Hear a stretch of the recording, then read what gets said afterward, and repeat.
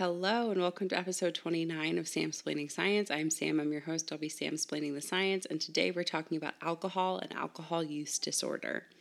Let's get into it.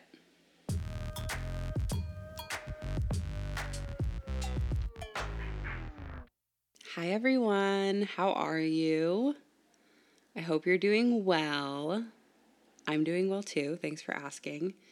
Not many updates, not many life updates going on right now. I'm recording on a Sunday morning, super last minute, but I'm hoping to get this to you by Sunday night. The weekend is quickly approaching its end, and I want to get an episode to you before the weekends. So tomorrow's Labor Day, so day off of work, gonna hang out, chill. I hope you all have a nice Labor Day if you're observing. If you're not observing, just use it as an excuse to do nothing anyway. Pro tip. Yeah, so like I said, this episode we're going to talk about alcohol and alcohol use disorder. I actually wrote a piece for my postdoc office blog about alcohol use disorder this week, so I'm sort of double dipping as I've done a couple of times in the past. I'll link that below if you want to read it. It's like just a short summary of a paper that talked about alcohol use disorder. I won't get into it later in the episode, but I figured it would be a good excuse to double dip and talk about alcohol. We've never talked about alcohol on the show before, so thought it would be good. But if you have any suggestions for future topics, let me know. You can connect with me on social media at samsplainingsci, or you can also submit questions at samsplainingscience.com/ask. Those can be anonymous, by the way. If you have a question and you're like, oh, I don't want her to think I'm stupid. I don't want her to think this is a stupid question. First of all, I wouldn't. But you can ask anonymous questions there if you want to retain your anonymity. Okay, so without further ado, we will get into today's questions about alcohol and alcohol use disorder. This episode today has 2 questions. The first is a multi-part question, as my questions often are. The first question is, what is alcohol and how does it affect our body? And then the second question is, what is alcohol use disorder and how is it diagnosed and how is it treated? So we'll jump right into question 1. Question 1, what is alcohol? Alcohol is an organic compound, which means that it has a carbon atom in the compound. That's what organic means when we're talking about like chemistry-based things.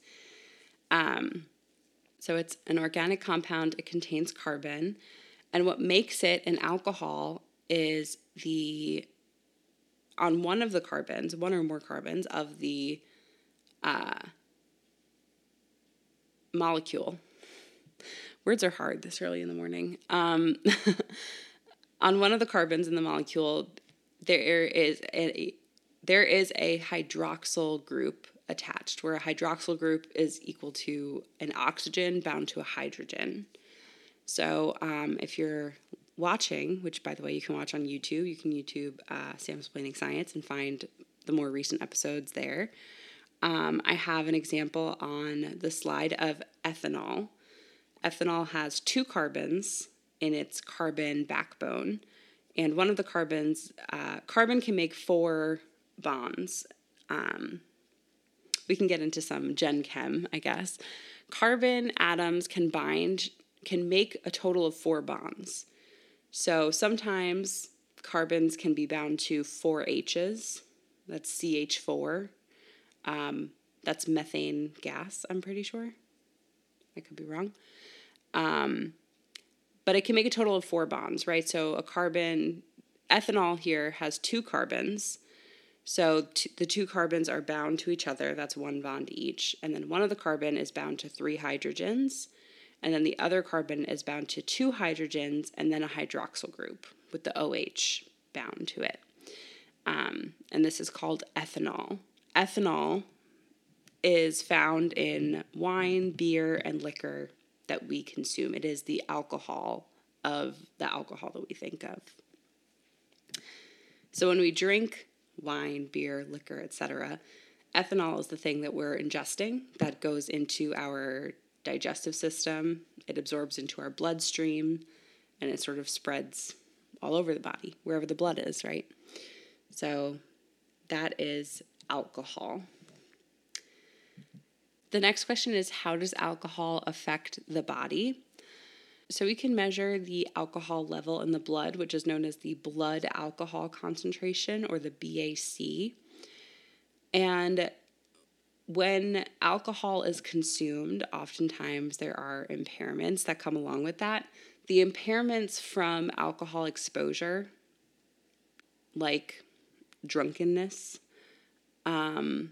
and other complications from drinking too much alcohol, are associated with the BAC. And we'll get into this more in a little bit, but basically, the more alcohol that is in the bloodstream, the more problems and potentially complications there will be.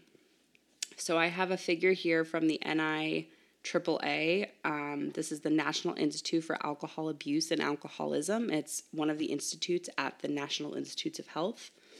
And actually, this is going to be the source for a lot of the information that I shared today, is the NIAAA. But they have this figure here that I am showing on the slide that sort of shows, it does show that as blood alcohol concentration increases, there are different levels of impairment, right? So obviously, if we have no alcohol in our blood alcohol concentration is 0%. But as we start drinking, maybe, oh my goodness, what is up with me today? I'm sorry. So as we start drinking and consuming a drink, maybe 2 drinks, the amount of alcohol in our circulation is increasing. So we start off with like a mild impairment. And the mild impairment is where alcohol can be like kind of fun. You know, it's like if you've ever had alcohol and like drank alcohol, after a drink or 2, you're like relaxed. Maybe you're more social. It's like fun, right? That's like the happy zone where it's like, okay, you know, you're not destructive. You're just sort of like enjoying yourself. There might be mild speech impairments or mild coordination impairments, but otherwise it's like kind of chill. So that's between 0 and 0.05% blood alcohol content is equivalent to like, 1 drink, 2 drinks, depending on the person. It depends also on like how much you've eaten that day. It depends on your body size. It depends on how quickly you can metabolize alcohol.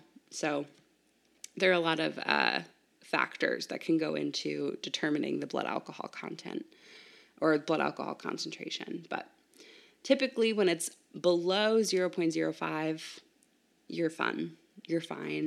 Maybe a little bit of coordination issue, but overall, like, you're pretty much aware and able to do things.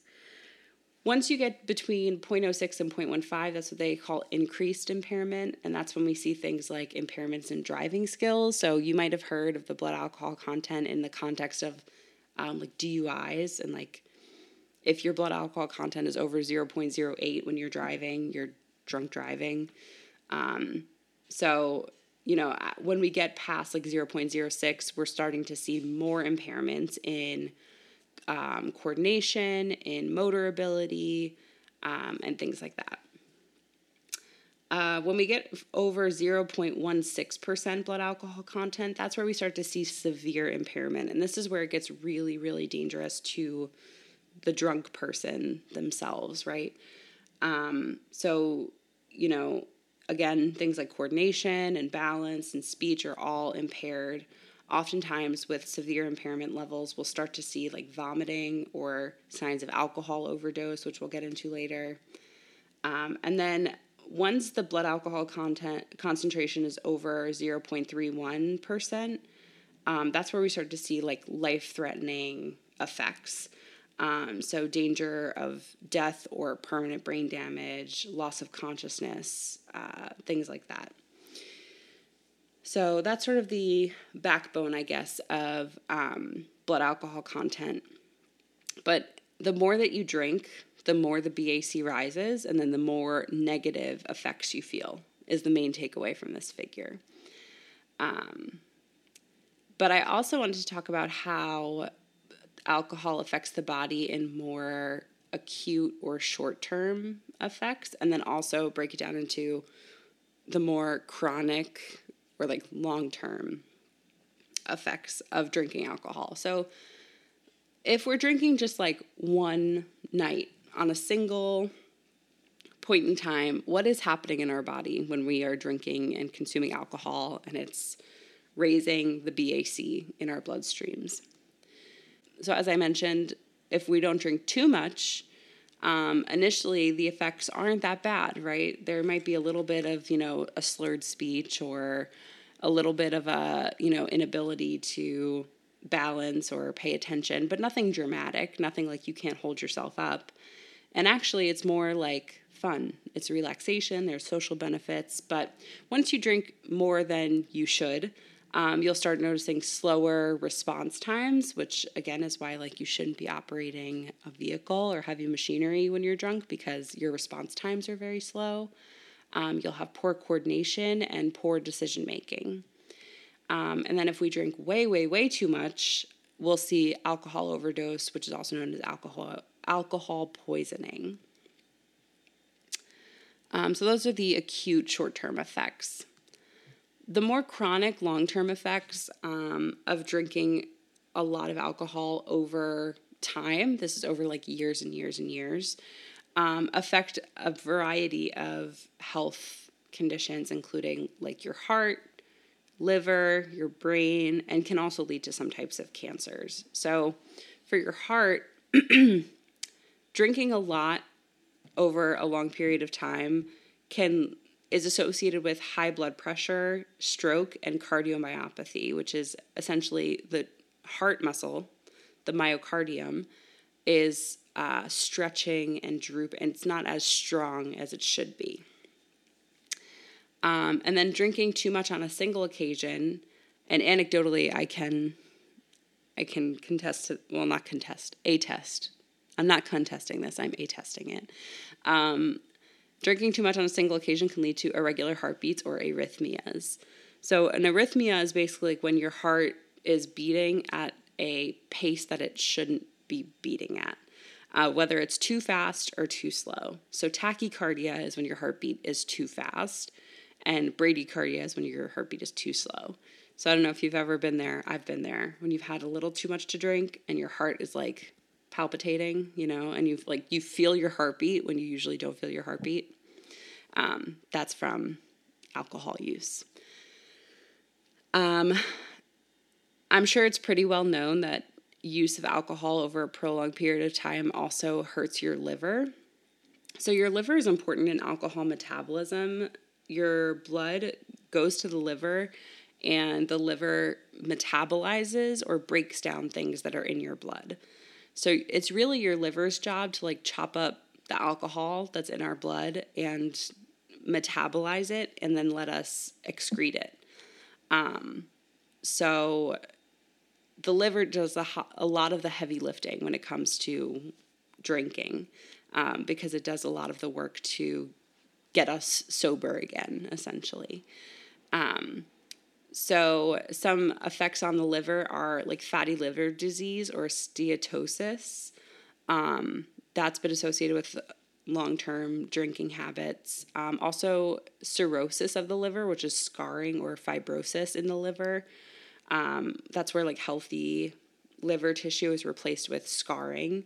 And these both impact the ability of the liver to do its job. So not only are we harming the liver long term, or while we're drinking alcohol and we're overworking it, we're also harming it for the long term. As I mentioned, some types of alcohol use are associated with types of cancer. According to the National Cancer Institute, there's a strong scientific consensus, this is a direct quote, a strong scientific consensus that drinking alcohol causes several types of cancer. The U.S. Department of Health lists consumption of alcoholic beverages as a known human carcinogen. This includes head and neck cancer, which includes like your oral cavity, the pharynx, which is like the back of your throat, and then your larynx, which is your voice box.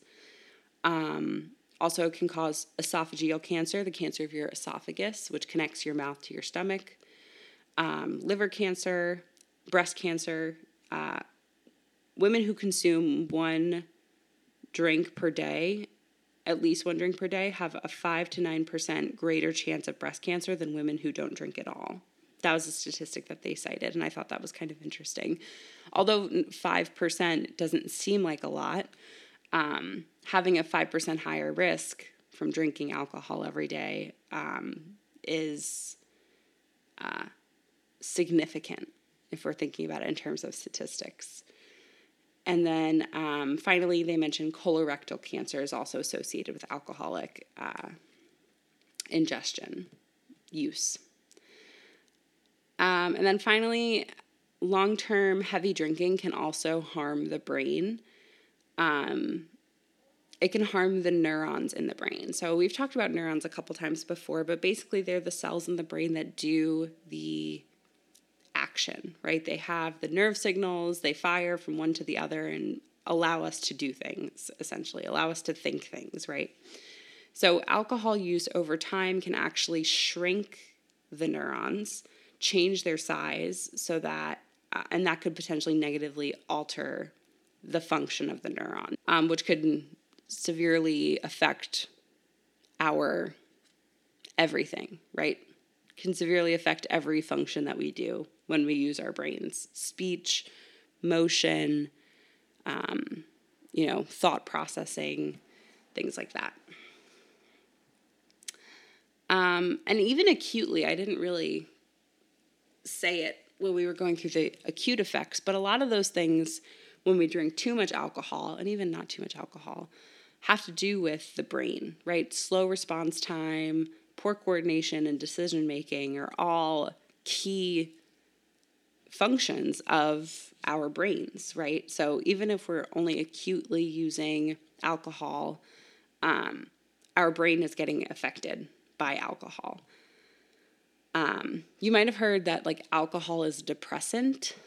For some people that might mean that it makes you feel sad or depressed, but what it actually means is that it slows things down. It turns the dial down, potentially shutting things off. So when we're making poor decisions when we're drunk, and I say we because with ya, when we're making poor decisions when we're drunk, it's because the part of our brain that goes, hey, maybe I shouldn't jump off a roof into a pool. That part of the brain that's like, hey, idiot, don't do that, is asleep. It's turned down. It's depressed. The activity of that region is depressed. It's decreased. So we make the bad decision, right? It's not ideal. Sometimes it's funny, but more oftentimes it's actually very dangerous to yourself and to others. So that's something to keep in mind.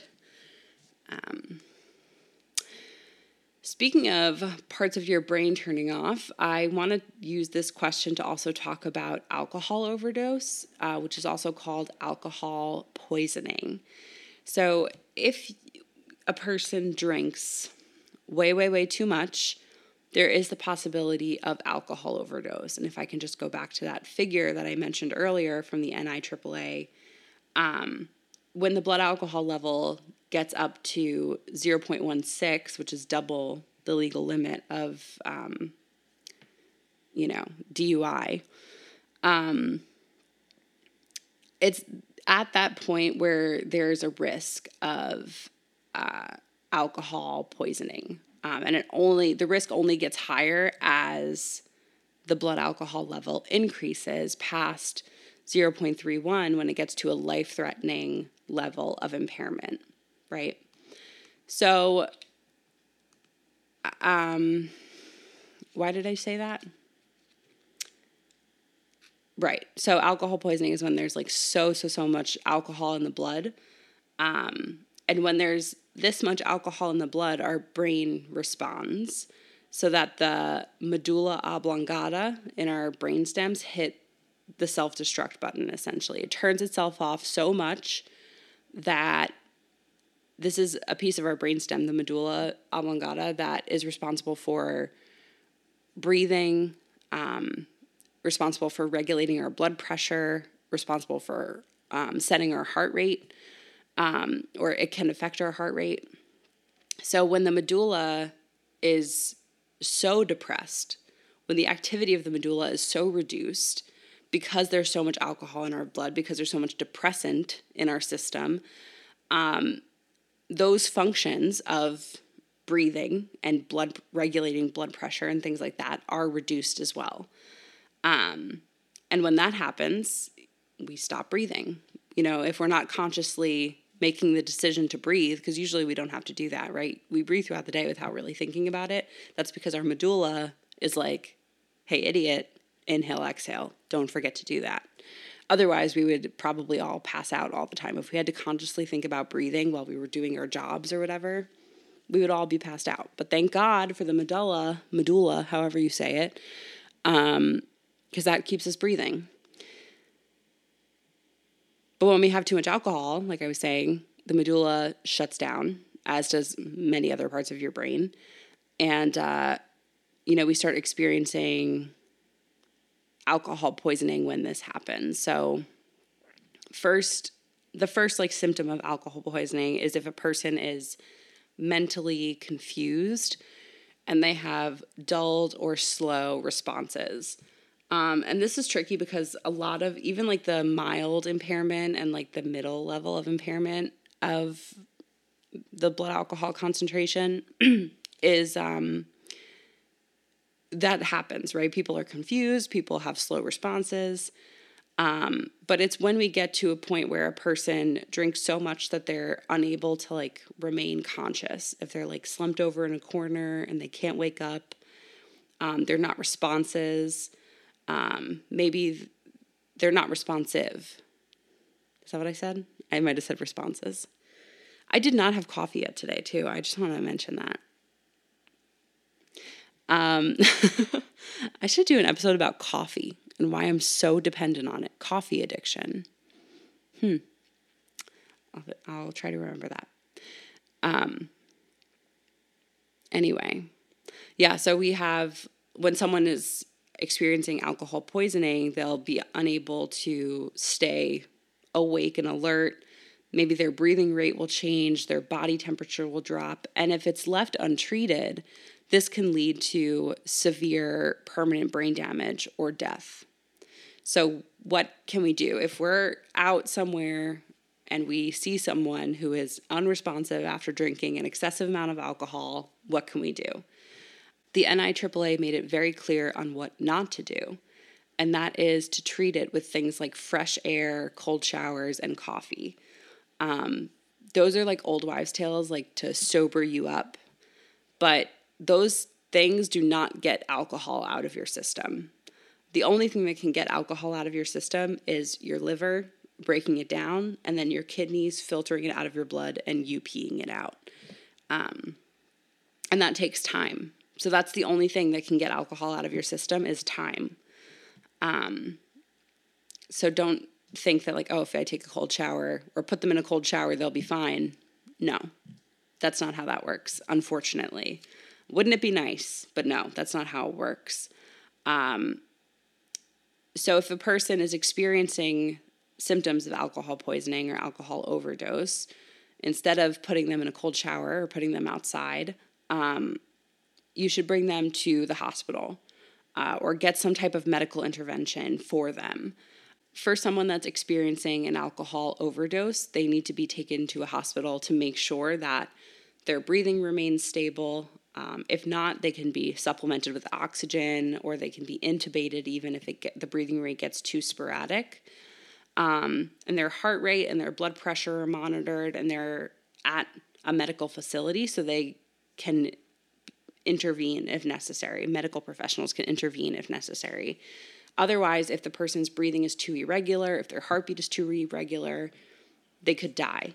So, if you or someone you know is experiencing severe impairment after alcohol consumption where they're passing out, they're not responsive, they're breathing weird, they're vomiting, things like that, go to the hospital, call 911, get medical attention immediately, or else it could result in severe brain damage or death.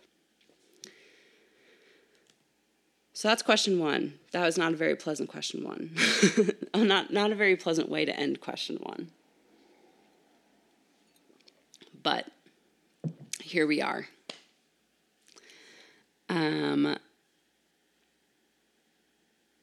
What are you going to do? Sometimes it's not sunshine and rainbows. So let's go on to question 2, which is about alcohol use disorder. What is alcohol use disorder? It's also known as a.u.d. People who have a.u.d, alcohol use disorder, typically the characterizing factor of alcohol use disorder is somebody who has had a heavy drinking habit for over 1 year. And the way that we define a heavy drinking habit is for women having over 7 drinks per week. So on average, more than 1 drink a day. And for men, it's over 14 drinks per week, or over 2 drinks per day. And, just thinking about this, you can say it with me on 3. 1, 2, 3, misogyny. No, you might argue, well, men are bigger than women, or, they need more alcohol to raise their blood alcohol content. And it's okay, but double, that seems excessive. And honestly, some could argue women deserve to drink more than men, but I digress. You can imagine that this level of drinking for a person will affect their daily life, their daily activities, their relationships to others, their jobs. So it's something that is definitely a cause for concern for people. So it is characterized as a disorder because it greatly impacts the quality of life of the person who has this. According to Dr. Boersma and colleagues, up to 6% of adults in the United States can report heavy or high-risk consumption of alcohol. So this can affect a decent amount of people in this country, this disorder, which can have a great impact on their lives, a great impact, and not in a good way. I mean great sizable, not great woohoo. It can have a sizable impact on the quality of their life. It can have a sizable impact on their health, right, their long-term health. It can have a sizable impact on their relationship with others and their productivity at work and so many other things. So it really is a serious issue that we need to think about and try to confront. So the next part of question 2 is, how is alcohol use disorder diagnosed? So we can diagnose a.u.d using the most recent Diagnostic Statistical Manual of Mental Disorders, which is also known as DSM. The most recent version is the DSM-5. In the DSM-5, there is a questionnaire that we can use to diagnose alcohol use disorder. And that questionnaire has 11 questions that are yes or no questions.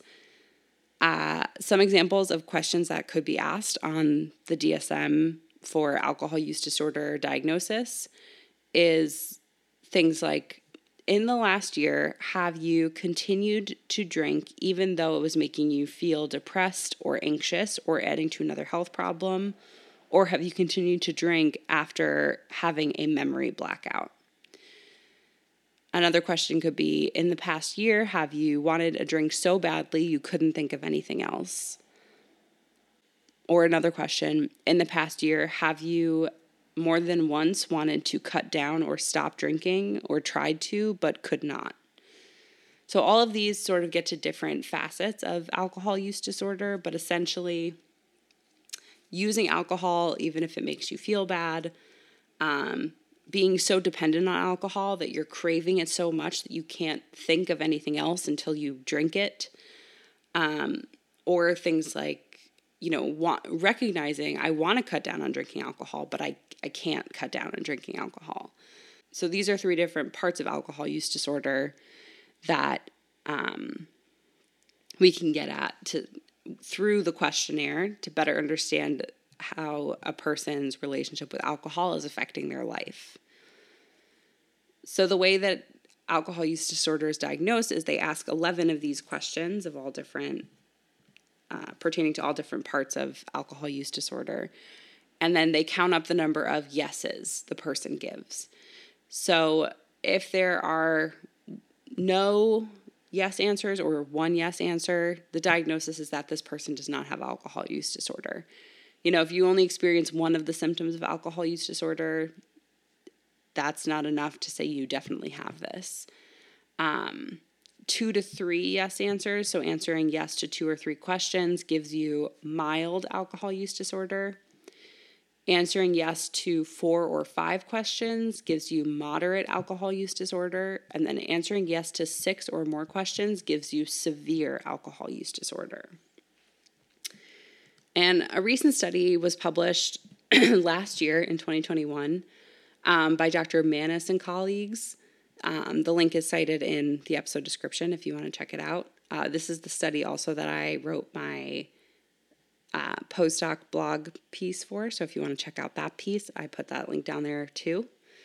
But this study validated the stratification of a.u.d severity that was recently implemented by the DSM-5. So previous versions of the DSM only had alcohol use disorder or no alcohol use disorder. But the most recent version, the 5th version, did this stratification of looking at mild, moderate, and severe. And it also, so it validated the stratification, but it also included a question about craving to sort of get at the level of dependence. In this study by Dr. Manis and colleagues, the researchers aim to explore potential relationships between the severity of alcohol use disorder, whether that's no a.u.d, mild, moderate, severe, and self-reported measures or external of other factors that are referred to as external validators. So these are things like level of alcohol craving, functional impairment, and psychiatric conditions, right? So on the questionnaire for the DSM-5, they're asking, do you drink alcohol even if it makes you feel sad? And the answer is yes or no, right? But what this study was trying to do is to say, okay, if the answer, like if this person has severe alcohol use disorder, are they more sad? Or, if a question is about the alcohol craving, do you want to drink so badly you can't think about anything else? Yes or no. They'll correlate that yes or no to how large the alcohol craving is in a person, right? So they collected the alcohol use disorder diagnosis and these external factors in almost 600 participants. And the external factors or the external validators were alcohol specific. So that would be something like a craving. Psychiatric validators like degree of anxiety or depression, and also functioning validators. So they ask questions about social impairments and physical and mental impairments in their day-to-day life. So Dr. Manis and colleagues reported that in this cohort of almost 600 people, they found that participants with alcohol use validators, so things like craving, binge drinking frequency, problematic use, They all had a greater likelihood of alcohol use diagnosis with mild, moderate, and severe alcohol use disorder than a no a.u.d diagnosis. So in other words, people who reported higher binge drinking frequency, they were more likely to be diagnosed with alcohol use disorder than someone who did not report a lot of binge drinking frequency. Psychiatric validators like depression and different types of anxiety also had a greater likelihood of severe alcohol use disorder diagnosis compared to no alcohol use disorder. But this relationship wasn't seen for mild or moderate. So it seems like for psychiatric validators, the more severe your alcohol use disorder is, the more likely you are to have other psychiatric effects from your alcohol use disorder. And then lastly, when we're thinking about functional validators, that's the social impairments and the physical and mental impairments. People who had social, physical, and mental impairments had greater likelihood of having severe alcohol use disorder than not having alcohol use disorder. So again, sort of the same thing as the psychiatric validators, where the people who had a more severe a.u.d also had more impairment when it came to social, physical, and mental functioning. And this was also not seen in mild or moderate alcohol use disorder patients. So these findings basically from this paper support the structure and the use of the DSM-5 to diagnose alcohol use disorder. It just sort of validated and upheld the change in the DSM structure when it came to alcohol use disorder. Because before it was, alcohol abuse and alcohol dependence. But there was no really structure as far as, outside of that, in terms of severity. So this is a really interesting way to stratify people who experience alcohol use disorder. And this study supported this structure for diagnosis. And diagnosis is important because, if we can diagnose people, we have a better idea of how to treat them, right? If people have severe alcohol use disorder, they might get a different treatment than someone who only is experiencing mild alcohol use disorder. So this stratification can help in many ways. So now let's get into, I just alluded to treatments. Let's talk about treatments. The good news is that alcohol use disorder is definitely treatable. There are 3 different categories of treatments that were outlined on the NIAAA website. So the first one that they discussed was behavioral treatments.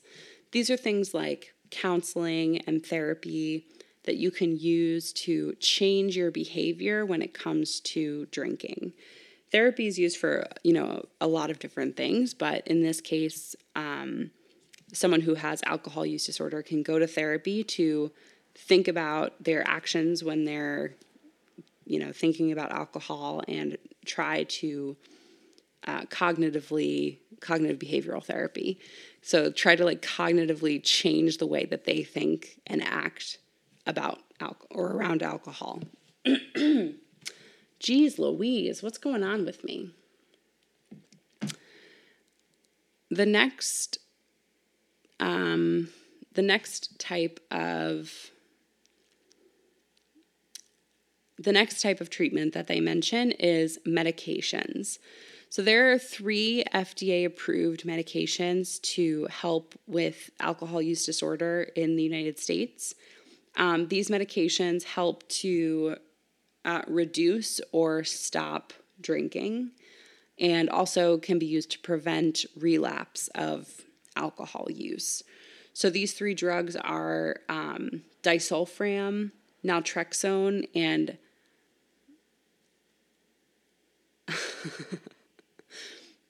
and a camprosate.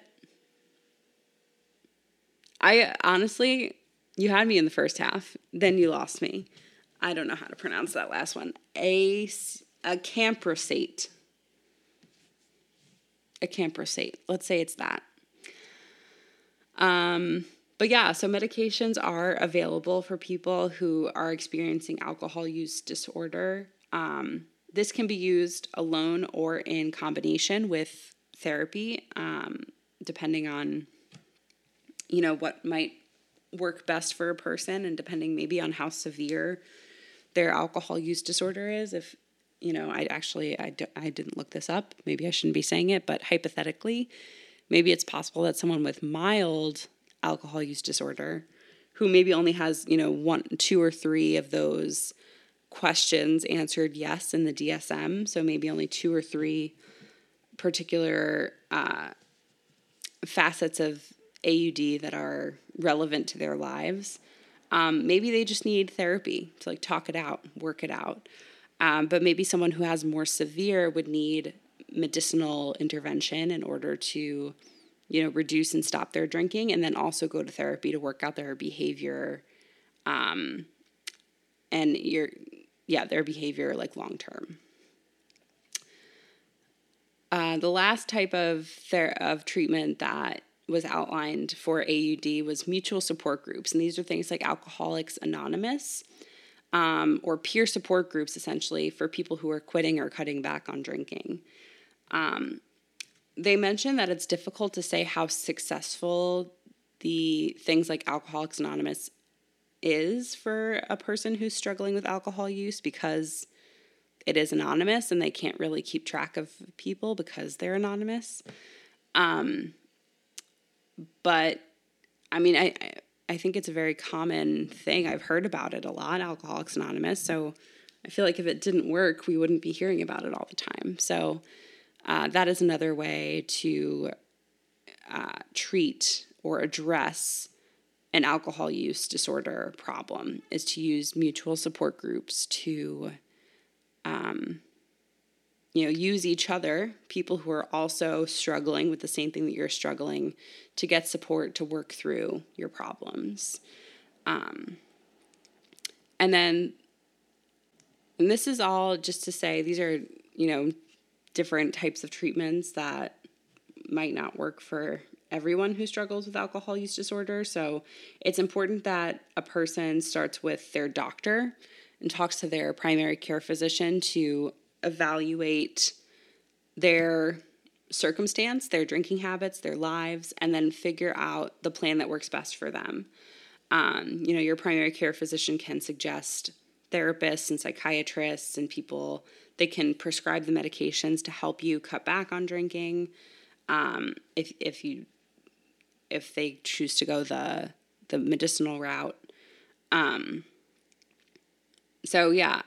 think that's a good place to start. I just went to the doctor this week and she asked me about my drinking habits. And I said, I've never heard of alcohol. I don't even know what you're talking about. Just kidding. I was honest with her. I told her socially once in a while. Nothing excessive. But it's important to talk to your doctor about it because, as we know from the first question, excessive and prolonged use of alcohol has severe impacts on all parts of your body, your liver, your kidneys, your heart, your brain. So it's important to be honest with your doctor so that they know what to look out for if you're abusing alcohol. The hypothetical you, not you exactly, maybe you exactly, and that's okay. Just start with the doctor first, so that the doctor can work out a plan that best fits the person in need. To close out this episode, usually I try to keep things light and funny, but sometimes it's hard to do that. Sometimes things aren't light and funny. And alcohol use disorder is one of those things. But I did want to close out this episode by sharing some resources. So if you or someone you know is struggling with alcohol use, I have these resources on the slide. I also have them in the episode description. But you can use resources from the NIAAA. Again, that's the National Institute of Alcohol Abuse and Alcoholism. They have a link that's alcoholtreatment.niaaa.nih.gov, where you can look for alcohol treatments near you. Alcoholics Anonymous has their own website, aa.org. that you can use to find mutual support groups near you. Also, the Substance Abuse and Mental Health Service Administration, or SAMHSA, SAMHSA, has a national helpline that is open 24/7, 365. The phone number for that is 1-800-662-HELP or 1-800-662-4357. Or you can go to their website, findtreatment.samhsa.gov, to find a treatment center near you. So if you're struggling, or if you know someone who's struggling, you're not alone. And there is promise, there is hope for recovery from this. It's definitely treatable, and it's just important that you get the help that you need. So hopefully all of these resources will be helpful. All right, that's all for this week. It's kind of a shorter episode, but I think it's time for a shorter episode because all my previous episodes have been like an hour for the last 6 episodes. So a short one is good for today. Please don't forget to follow, rate, and review the podcast wherever you're listening. You can also subscribe on YouTube, please. You can also follow the show on Twitter, Instagram, and TikTok at samsplainingsci, so you can connect with me there and ask questions if you'd like. You can also submit your questions at samsplainingscience.com/ask, so if you have anything that you want Samsplained to you, ask away. Thank you so much for listening to this week's episode. I hope you learned a little bit and laughed a little bit, and I will talk to you next time. Bye.